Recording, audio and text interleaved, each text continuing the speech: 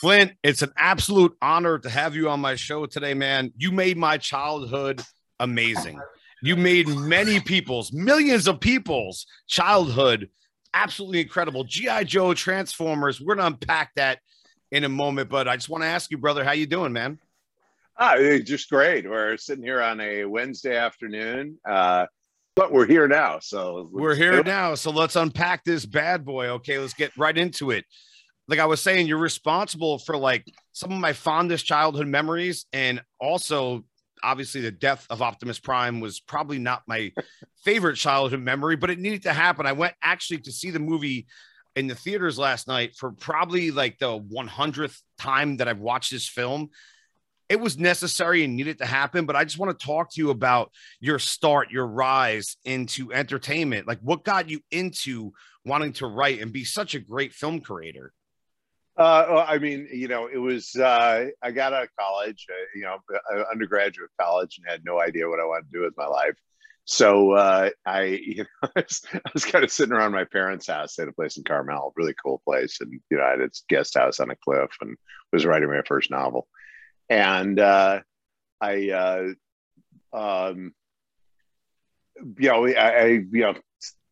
just didn't know what I wanted to do. And my father was saying, well, you probably will do something that doesn't exist now. So you've got to prepare for it. Right. And so I just did the mature thing and went to film school. So I went down to USC, did the master's degree in cinema. And then got out of that. I had a couple spec scripts. I don't know what I thought I was going to be doing or what I was going to be writing. But in the end, I ended up, the first person that hired me, which kind of determines what you do, was Joe Ruby, who was half of a company called Ruby Spears. And Joe and his partner Ken Spears created Scooby-Doo, and they got their own studio for it. And all of a sudden I was writing Saturday morning and thinking, hey, this is really fun.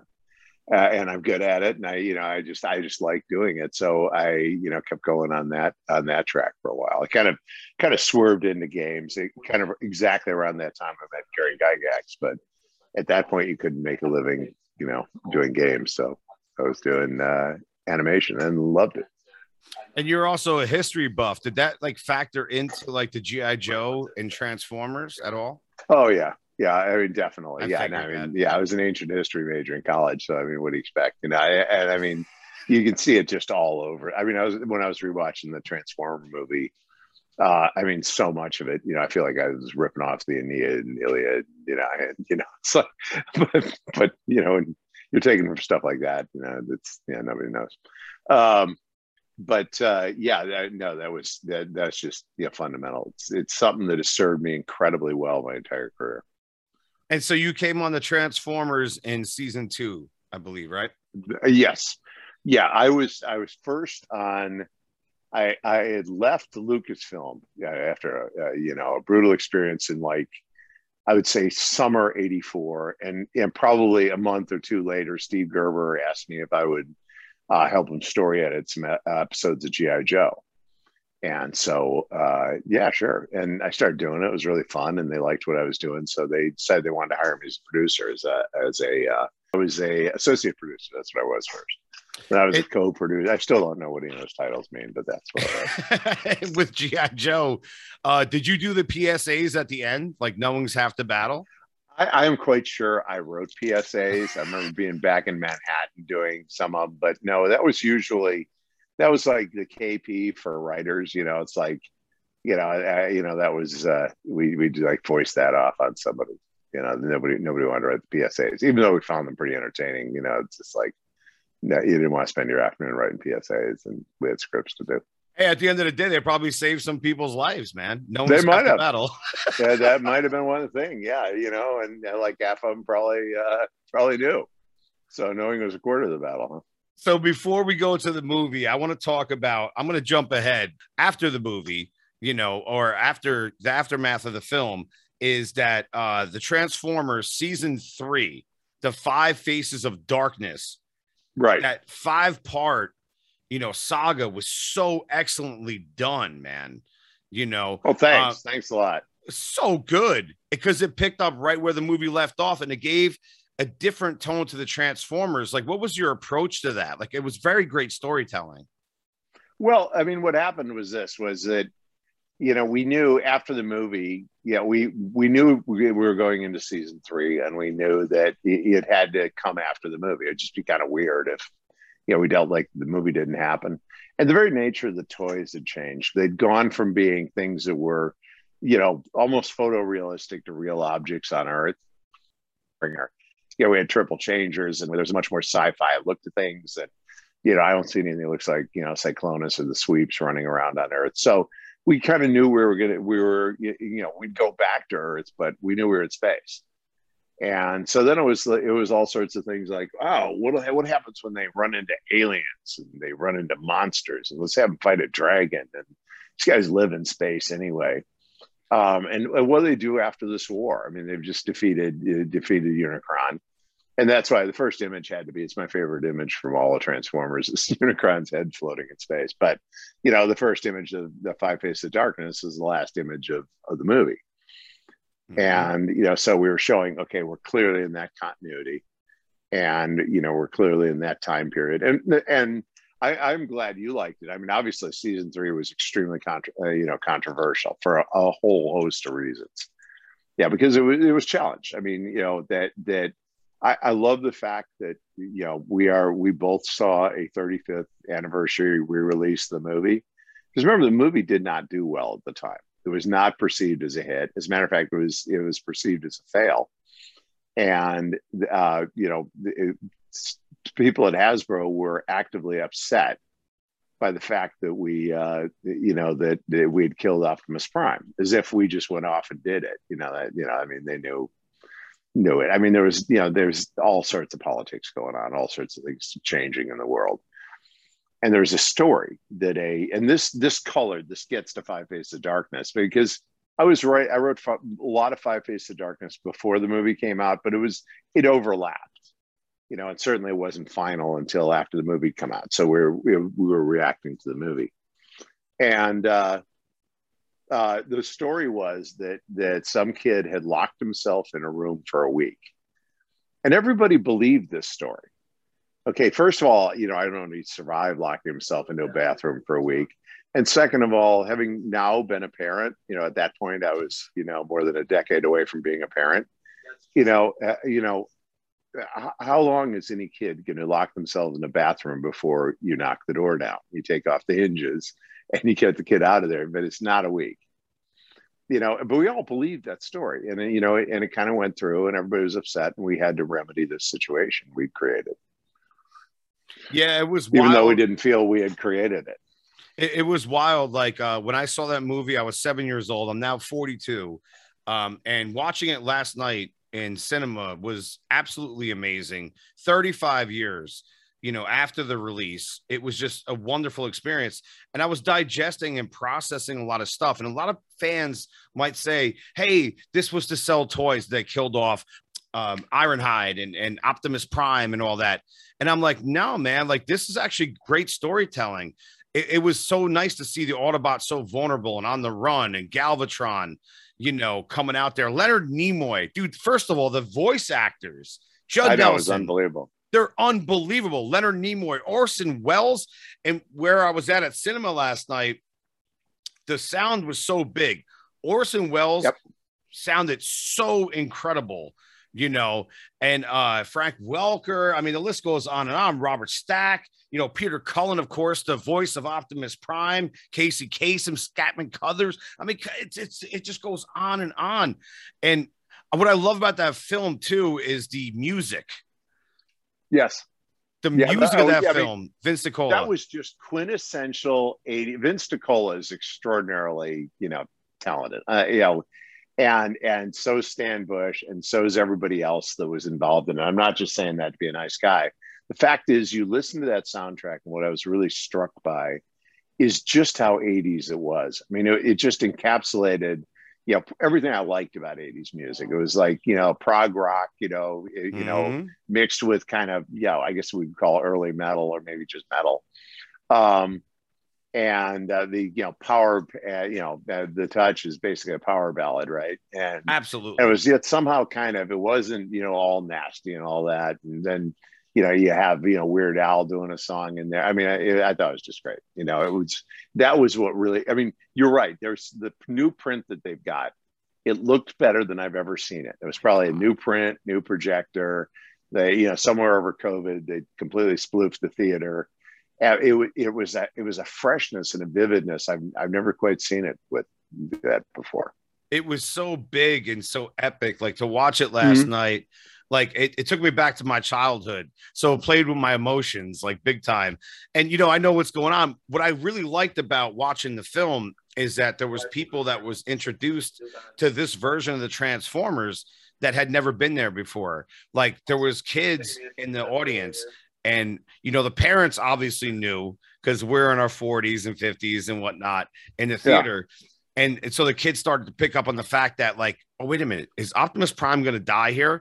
But I tell you, they got very emotional. And I was like, I feel your pain, kiddo. I feel your pain. Like I was there. I watched it with my father in 1986 at premiere. And I was just like so defeated. Even my dad, he was like, wow, they whacked Optimus Prime. We're Italians. So he's like, they whacked Optimus Prime. And I'm going to go there. I have a theory and scenario about like how brilliant the Transformers is and how it connects to the Sopranos. But, here's what's up is that it's just such an emotional movie. And Optimus Prime, that run when he's like, Megatron must be stopped no matter the cost. Dude, he takes down the entire Decepticon army in like what, 30 seconds? Autobots right. can do in 2 days. Yeah. No, it was really something, yeah.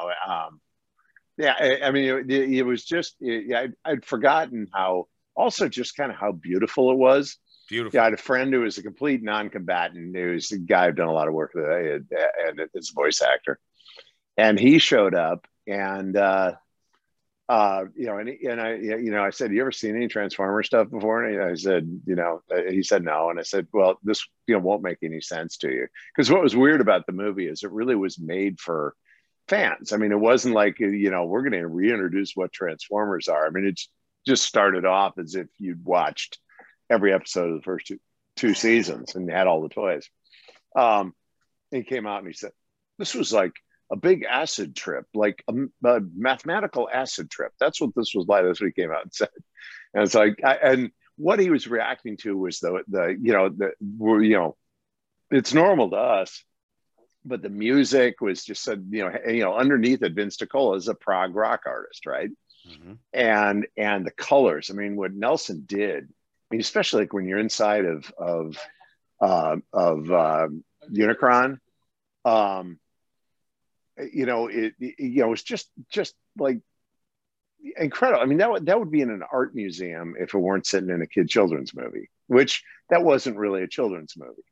No, I mean, and that was the other thing. And by season 3, it's not really a kid's show anymore. Oh, I mean, it kind of like, but we figured we had 65 episodes in season 1. We had 65 in season 2, and you could see everything starting to evolve in season 2 as we were working on the movie. And so we started writing things to set up the movie. Of course, we didn't have a final draft of the movie most of the time we were writing season 2, the second half of season 2. But nevertheless, it was morphing into something different, which I think is really good. I agree. Because it's not like the first 65 episodes are going to go away. We'll have those forever. Season 3, you could definitely tell like it was more catered to adult. But I think that after Transformers, the movie, 86, of course, the original Transformers, the movie, is that it was so adult themed. Like, I mean, sitting there in a cinema when you're a kid and seeing like all your childhood heroes, like Ironhide, Ratchet, all these people, Wheeljack, like that was a tough one. Like, because you didn't even get to see how he got done in. It's like you just no. I mean that, and the guy I was sitting next to, who now does conventions, does robot conventions. I was sitting next to in the theater. The moment when Megatron just wastes Ironhide, right? Oh, that was the moment I knew this film was something different. I mean, I Such knew this heroic was going nonsense. somewhere. Yep. Yeah. And just, boom, gone. And it was like, that movie, that was the moment it made a stand. This was not going to be, a big caper film and nobody gets shot, nobody gets hurt, and everybody ends up laughing later on. We really kicked some Decepticons. That stuff was in there. But, it was really, this took it to a whole different level because, realistically, nobody had done that I know of a movie of, something that was already on, TV. Like Buck Rogers, took the pilot and released it as a movie. And that was your grandfather that did that. That was my right? grandfather. Yep. But so they did that, but nobody. This is like, between seasons 2 and season 3 of an ongoing series, and they made a movie out of it, and that was kind of unknown territory. And kids animation, would spark back and revive with the Disney run of like Little Mermaid and Beauty and the Beast and all that. But it wasn't that evident at that moment that was going to happen. Nobody knew what was going to happen. What the result of the movie was, and what it never occurred to me that I'd be sitting there 35 years later talking about it. It's none of us thought unbelievable. Unbelievable. Like I told my wife last night, I was like, the fact that I'm here, this is happening right now. I'm watching Transformers, the movie, the original movie in theaters. And the thing about it is that it starts off at such a frantic pace. And it took me back and seeing it on a big screen and with the big sound and everything like that. Yeah, the sound, they really did. Oh my God, the sound was awesome. Or remixed it or what? Yeah, it was unbelievable. I mean, there are a couple places where the new mix seemed to step on lines, but I didn't even care because I knew what the lines were. Not like anybody else in the theater who, I was doing a con and the projector, the sound went out. And like the audience knew all the lines. They just said the lines. We didn't even need the soundtrack. I mean, it sounded better with the soundtrack, but it's pretty amazing. It's so funny that you said that. Like normally I'd be pissed off at this sort of thing at a movie theater. There was a woman sitting next to me with her husband, and she was reciting like every line. Like, Yep. When Megatron, is that you? Here's a hint. Like, I was like, but I was like, high five, girl. Yes. That's one of the best parts of the movie. Like, how badass was Galvatron when he comes in? Yeah. I did everything about that movie. Like I was telling my wife last night, when I saw it, I was like, and anyone that would listen, is that watching it as an adult, it's got a different theme to it. As a kid, some people might have been pissed off about Optimus Prime dying, but this is really the adventure, in my opinion, of some younger people like, Hot Rod and, all the people out there. Dinobots stole the show too, even though they're not young. They were great. They were great. And the way they played amazing. Off a cup was incredible. Well, at the screening I went to, we had Greg Berger was there. John Machida was there. I'm trying to think. I don't want to forget anybody, but like we had a bunch of the voice actors were there because we just did. When you saw it, did you see some stop motion shorts in front of it? No. When I saw it last night? Yeah. No. Oh, you got it. Did you get there early enough that it's because they released, like for our release, when I saw it on Sunday, we made 3 just in the last 3-4 months. We made 3 stop motion shorts featuring the new line of toys that are photorealistic with the movie, the 86 movie. And the toys look exactly like in the 86 movie. It started when we kickstarted Unicron, which I just helped them do it. I mean, the guys at Hasbro are great. Ben Montano is the best toy executive in the world as far as I'm concerned. And he's like the vintage guys when I was there in the beginning. I mean, they're just out there having fun. But anyway, he said, let's do some stop motion because you want to really have them transform and we have the actual toys. So we treated it like the movie, like all of them had acted out the movie and then they decided to animate it. And so it's like blooper reels of well, you have to see it, but I mean they'll be released. I can't wait one way or another soon. Yeah, the audience, I mean, I was really proud of them, but my point was we got Stan Bush came in, he does a great guest appearance. I'm not going to tell you what he does. John Machida was there. Greg Berger was there. A couple new guys were there. And, it was, it was just great. What about at Boogie Nights when they used "We Got the Touch"? I mean, I think that was so funny. Yeah, no, because that's almost that generation. You know what I mean? And you realize that movie was just perfect 80s. Oh God, and that yeah. Boogie Nights is the dark side of that exact same period. Oh, it was so great, man. And Transformers and everything that you've been doing is so great. I know you do video games. You're a video gamer. My favorite video game of all time is Grand Theft Auto 5. Yep. I play that thing. Also, Red Dead Redemption. Obviously, I'm a Rockstar gamer.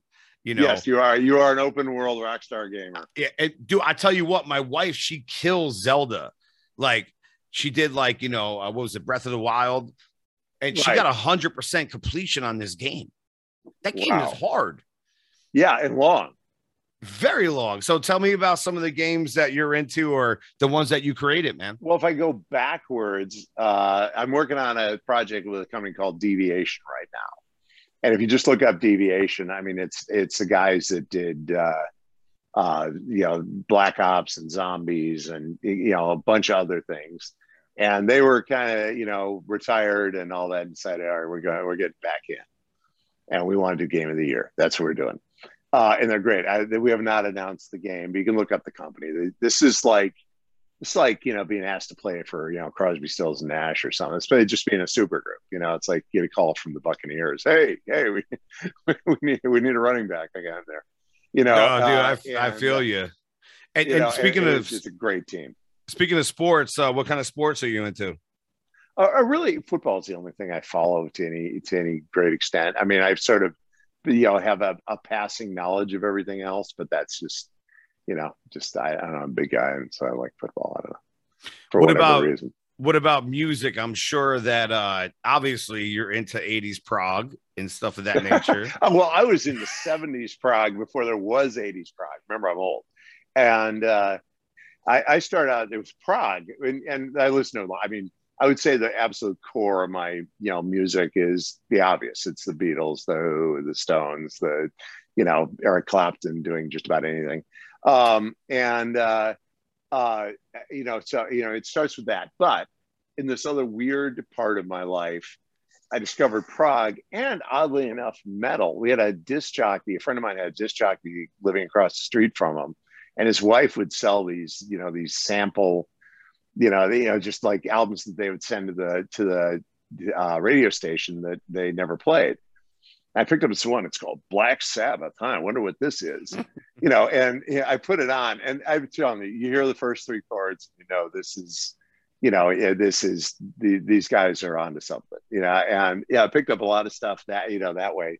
So, but yeah, I'd say that, and just, and now in my dotage, I mean, obviously I listen to a lot of other things, but, I would say, just any kind of, probably it starts from classic rock and works out. And then, the thing about prog's really classical, right? I mean, it's one kind of rock and roll music that has no reference to the blues or anything else. It's all the guys that were playing keyboards and, in the, school orchestra or playing violin or something, they did when they went out and made music, and it just comes from a different set of roots. Vince DiCola, he's big into that, and I can't wait to pick his brain on it. Rocky IV soundtrack is my go-to gym anthem. I am a drummer and also a boxer, and I love all of it. His material. Transformer soundtrack was amazing for the movie. Dare, all that. Oh no, so good. And we have on the new video, there's some unreleased stuff, Vince DiCola stuff you've never heard before that was done in the day. So you'll hear that in the background. We're trying to get him to release it and find some fun way to do it, because he came to Comic-Con a couple of years ago and did a concert. I mean, with his whole band. And these guys, I mean, no, and he's doing his best stuff now. I mean, that's the interesting thing. And Stan was there, was at our recording session. As I said, he makes a guest appearance. And I even wrote a song for one of those videos, but you have to listen really hard. But it's called The Discontinued Transformer Blues, you know, and so you'll hear it. I You'll just gotta hear it check that. I playing want to very hear subtly. all this. It's in one of our stop motion things. Yeah, that was my one and only recording I ever did. So, all right, drums. Okay, so are you? I mean, drums. I get it. Drums and boxing fit together. Yeah. Yeah. My favorite bands of all time. I'm going to say Rush, Led Zeppelin, Tool, Chevelle. I like a lot of 80s, Boston, Scorpions. I like a lot of Yep. prog rock. I also like a lot of hip hop, jazz. You know, I mess around with Art Blakey, is one of my favorite jazz musicians Yep. of all time. I like the blues. I pretty much like everything. It's funny that you asked me that question. My wife is into country, and I was never into country, but it's all about paying your bills, getting laid, and getting paid. You know, Yep. the lyrics. And I'm like, this isn't that bad. So I started getting into that too, man. You know, You know what happened to me is, you know, because I put together a playlist every year of just songs that strike me for one reason or another. I just put them on the list so that I can listen to that playlist and it'll bring back 2021. And what I've yep. discovered over the past few years is a shocking amount of country in my yearly playlist.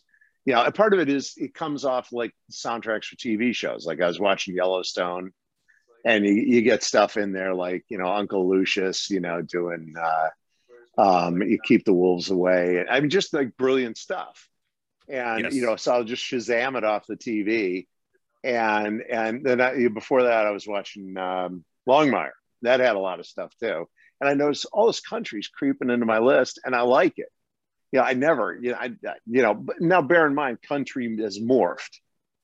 You know, I mean, you know, first the rock guys were ripping them off forever. And Keith Richards in his books talking about how much they loved, you know, country music. I mean, like country Western stuff. And you actually listen to the Rolling Stones, and a shocking amount of it is country and Western. You know, like you listen to not the version of Honky Tonk Woman we all know, but Country Honk. And it's a country song. It's the same song. You know, it's just like when they redid it, Dead Flowers, Wild Horses. I mean, and you realize just how influential that stuff was. Oh, there's no doubt. And as a, you know, appreciator of music, great music, like, you're always listening, and you got to keep an open mind. So like anyone that's listening, like always be open-minded to great music. Like there's something to offer from every outlet of music, like whether it's jazz, blues, funk, hip hop, punk, rock and roll, metal. Like I'm a big metal guy. But you were mentioning TV shows.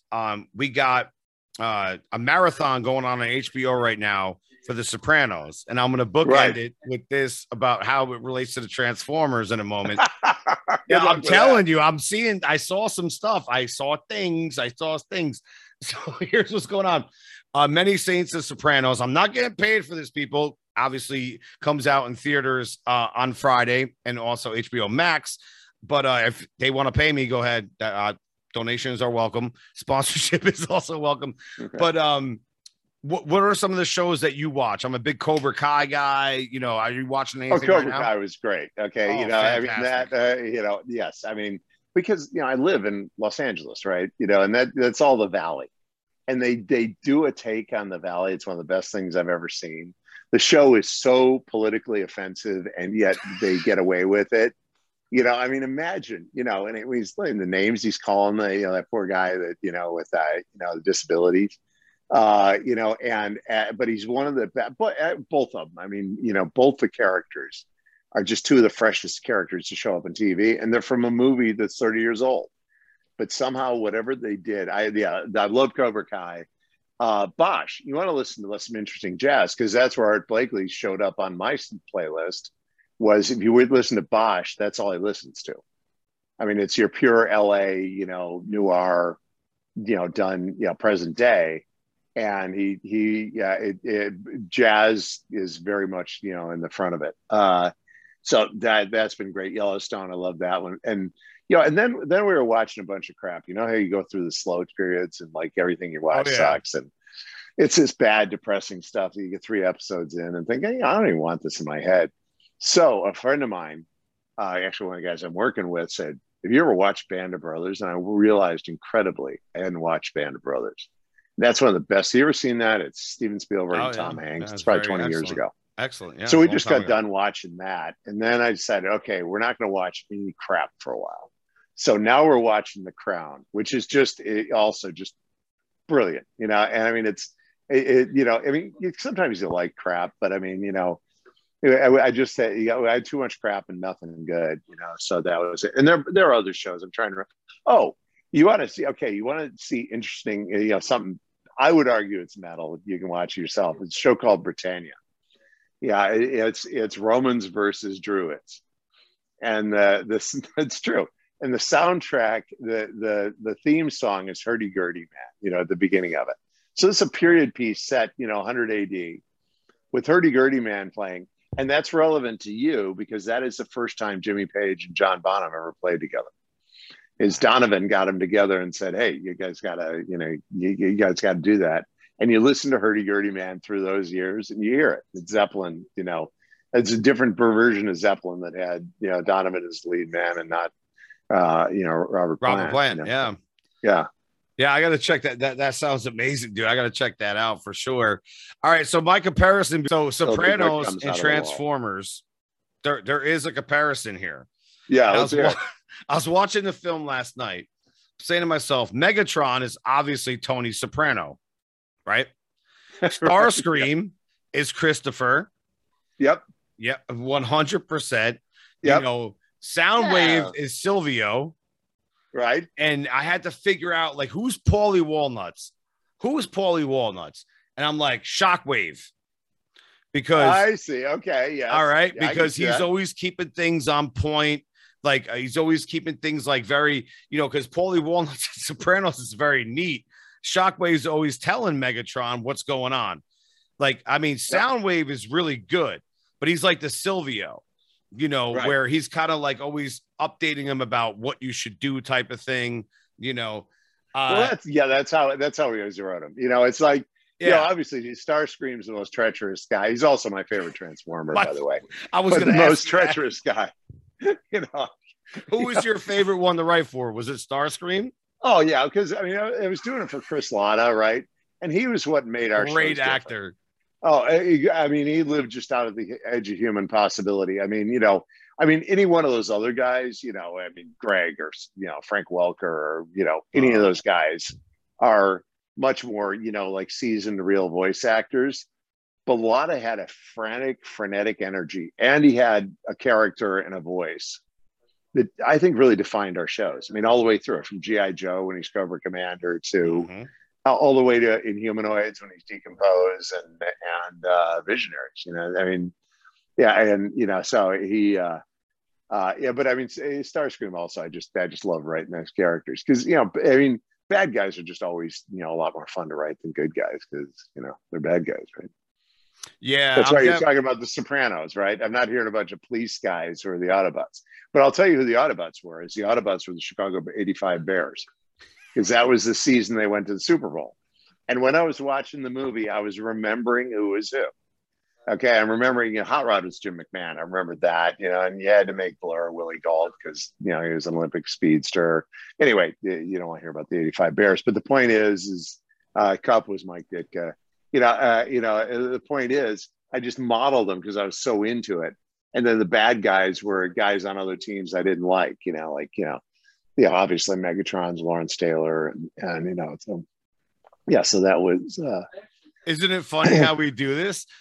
For Optimus Prime, if I got to think about any character in film, maybe like Clint Eastwood, like Western, you know, because it's John Wayne. John Wayne, that's right. Originally, he was the model for Optimus. And that's when, you know, do you know my book? I wrote a book called The Games Master about all this. We were doing the death scene. That the book starts with this. Okay. Steve Gerber was this story editor on G.I. Joe, but he was helping me with, you know, the Optimus, not the death scene itself, but the fight scene before the death, right? All the way through the death. And he brings his buddy in. His buddy's this comic book guy from New York who's doing, you know, it looks like John Lennon or something, you know, who's doing a Batman comic book. And so he's trying to figure out how to have Batman fight Superman. And I'm trying to figure out how to kill Optimus Prime. And, you know, of course, his comic, it was The Dark Knight, right? It's Frank Miller. And I mean, it's one of those moments that popular culture just grew out of that. I mean, think of that, how all that rippled down for the last 35 years. But what Frank said that was really interesting is I was saying, I want Optimus's death to be like when I was a kid, what devastated me the same way. I was 5 years old because I saw it in the theaters, right? And when I was a kid, you didn't have VHSs and stuff like that. So you had to see it when it was out. Or you'd wait, several years to see it on TV, but someone was out. So I had to be a 5 or 6, I can't remember. But point is that I never forgot. I mean, like a decade later, I actually saw the Alamo again. I remember Davy Crockett's death, shot by shot. It was closest thing to Optimus dying for your generation, right? And that's what I was trying to emulate. And Frank was saying, "You ever see the 300 Spartans?" And I'd never had, And he said, "Well, that's you got to see that. That's how the death ought to happen." Because that was everybody has that movie when they're a kid, when they go in there and like the hero dies and they didn't know that happened in movies. And with me, it happened with the Alamo. With you, it happened with Transformers. And you never forget that, and you never let go of it, and it becomes really epic. The dialogue between Megatron and Optimus Prime during that death scene, when Megatron's like, "Why would you want to throw away your life so recklessly?" And Optimus Prime says, "That's a question you should ask yourself, Megatron." And he's like, "No, I want to do it with my bare hands." Optimus Prime pretty much kicks his ass in this battle. You know, he pretty much has his way with him. Hot Rod comes in. Now, when I was a kid, Hot Rod pissed me off because I'm like, man, you're the reason why Optimus Prime's dead. Prime had him. He's like, you're someone that shows no mercy, but now you're pleading for it. I thought you were made of sterner stuff. So he wanted Megatron to bust a move, in my opinion, right? Right. So what happened? Well, we were doing Dirty Harry. I know what you're thinking about. Exactly. You fire 6 shots or only 5. Exactly. So it was like that standoff, that Western type thing. Yeah. And then Prime goes down. I love the fact that he didn't get sold out. He says never. And then I'm watching this movie last night again for like the 100th time. And so I'm watching it and I'm saying, this is a journey of great characters that are building arcs. Like Hot Rod has a character arc. Like it's beautiful. And I like that they're like, so like they're the weaker, like they're being stalked the whole time. Like, they're just getting dogged out all the time. Galvatron's on that ass. He got to make sure he pleases Unicron to stay alive. And what I want to mention about season 3, now I'm thinking about Galvatron. I love that you guys made him completely, I have to use the word, fucking nuts. Yeah. Well, we had to play him against Megatron because Megatron was actually pretty sane. I mean, he made sense, and all that. And we didn't have Starscream anymore to be nuts. So we brought him back, later on. But the point is, for a long time, we didn't have Starscream. And so we decided, hey, if you got, transmutated by some giant planet that reforms you into another being, you'd be kind of, and then you lost a war and, you had the Matrix in your hand, you lost, you'd be kind of whacked too. So the idea was you just make, him nuts. And Hot Rod had to blow it during the Optimus fight because he had to go into it feeling really unworthy. And what he realized is the Matrix picked him. He did not think he was, worthy of it. Everybody, Ultra Magnus was the obvious guy. Yeah, I mean, he had the similar look to Optimus Prime, and I had watched a couple episodes from the Japanese version where you get to see Ultra Magnus actually introduced, because I'm a diehard, before the movie. But great character, Robert Stack, all the voice actors, Judd Nelson. All right, Robert Stack was the big deal of all the actors to meet. I mean, different ones were cool. I mean, to meet like an actual guy from Monty Python, Oh my God! Yes, I'd met Orson Welles before, so that wasn't the first time I met him. But, I mean, no, these guys. Judd Nelson was a lot of fun. He's a big Miami Dolphins fan, and it was great. But Robert Stack, like when I was a kid, you talk about The Sopranos. And my mother let me, stay up late. I'd been particularly good, or I'd done all my chores or whatever I'd done. So I could stay up to 10 o'clock. They should let me watch The Untouchables. which is to this day a really scary show. And I would argue they made a movie with Kevin Costner movie, The Untouchables, but Robert Stack was Elliot Ness.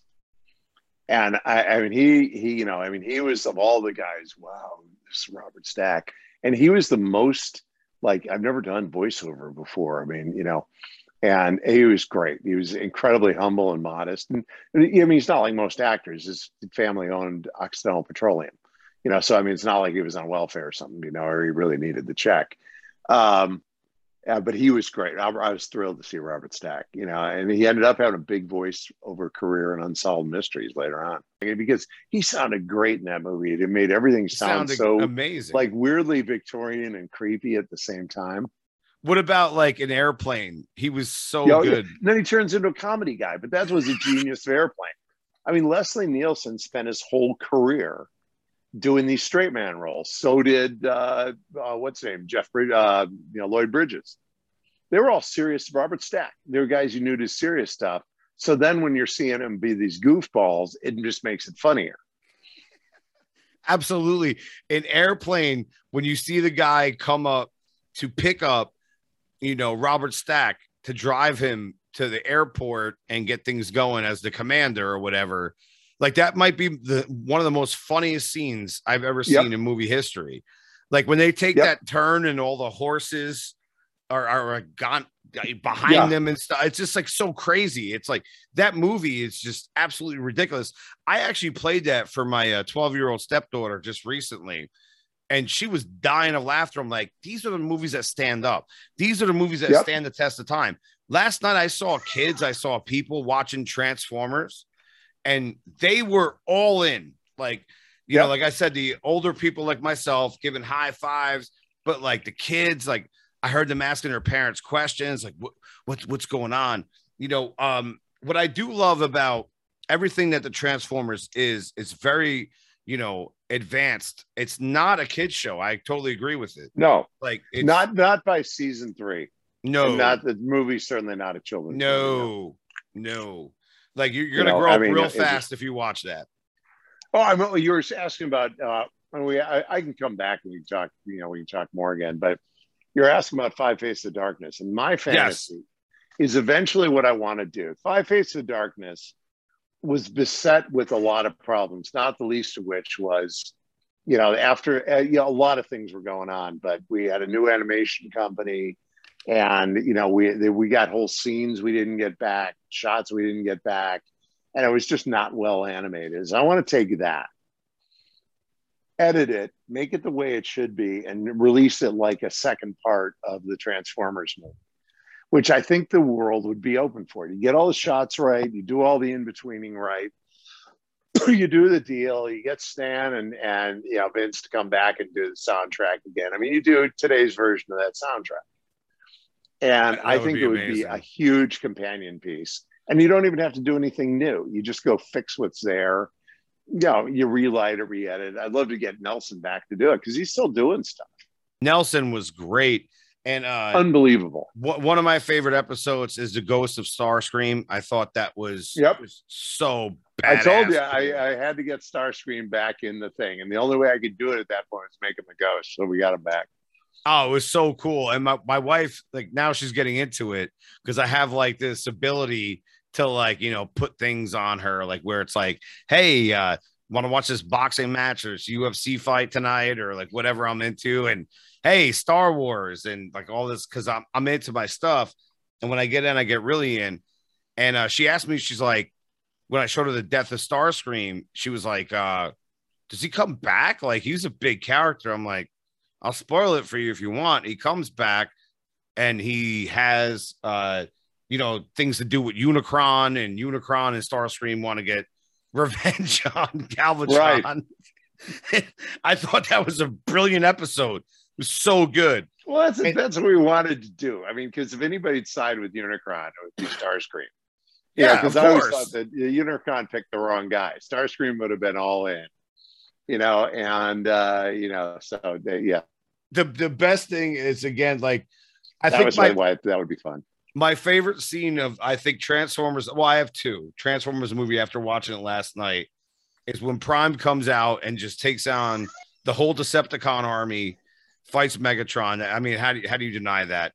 But when Galvatron shows up on Starscream, and yes, oh, that is the coolest thing. Like, there is no absolutely F's given. Absolutely. Sorry. So I got one more episode for you. Rude Awakening, where Optimus Prime dies again. Well, okay. So here's the gag with that. The worst possible lowest moment of Transformers. After the movie bombed and Hasbro's mad anyway. Kid locks himself in the bathroom, which I just don't believe that happened. But anyway, everybody did that, so it doesn't matter whether it happened or not. Steve Gerber and I'd figure out, we're gonna bring Optimus back, like from the undead, because we have guys like, you must read something amazing. Take a look at Marv Wolfman's horror work when he was doing horror comics. I mean, this is a guy, who's like, there's nothing Marv Wolfman hasn't written. I mean, he was like, child editor of DC Comics. I mean, just an extraordinary career. And he's still great. He's doing games. He wrote some of the best horror ever. So we're sitting around, let's bring Optimus back and we'll make him a zombie and then we'll kill him again, And this was before we were in trouble. And so that thing's like cruising, because we wanted season 3 to be a lot darker and to really sort of deal with all the issues of, we'd never done a Transformers ghost story before. We'd never done a Transformers zombie story. Let's set a whole thing in like wherever the Transformer mausoleum is, let's go there, and let's have them fight dragons and, and go to all these sleazy planets and, just because we could, and we sort of, everybody knew that era was coming to an end. The toy show, there was a lot of legend, there were a lot of things anyway. So we have that well down the way in production, and we get this thing, you must bring Prime back. That was a terrible mistake. We got scolded, right? And they got Marv to write The Return of Optimus Prime, because at that point I was already on, I think I was writing what would grow up to be Tiny Toons at that point. But anyway, and and Marv did that stuff really well. And so this thing's in the pipeline, and we don't really have the heart to tell Hasbro that, we got this thing where we kill him again on there, because because it's one of those moral, practical decisions where if you tell them, they're just going to get mad and they'll do something precipitous and it could all go bad. If you don't tell them, you're going to get in trouble. We all figured, okay, by the time they find out, we'll be doing something else anyway. You all played with our emotions. Yeah. Well, I mean, but it's just at that point we knew the characters so well, and we'd been working on them so much, and we were kind of having fun with it. And there was this irreverent sense, because I mean, I have two opposite feelings about all the carnage in the movie. One is I feel bad about it in the sense that we sort of had to deal with kids that nothing bad would happen. You watch Transformers, you're in a real life safe space, but that was TV, not movies. But but the other is, we wouldn't be talking about this if we had done it. You know what I mean? That it would have been kind of as forgotten as all those other shows. When was the last time you had a conversation on Mask or all the other stuff that was up against, or GoButs? I mean, you had see a lot of GoBut fan action. I'm sure there is, but what I think was that it was a bold move watching that film last night for Transformers the movie. It was very bold and ambitious and different. Most people wouldn't, kill off the main character that someone had loved for a long time. But I also like the desperation, again, going back to the Autobots, like they're on the run. And then we have this new guy, Galvatron, who's galvanized, going out there, it was like he made a deal with the devil, Megatron did, and he got reborn and baptized and became Galvatron.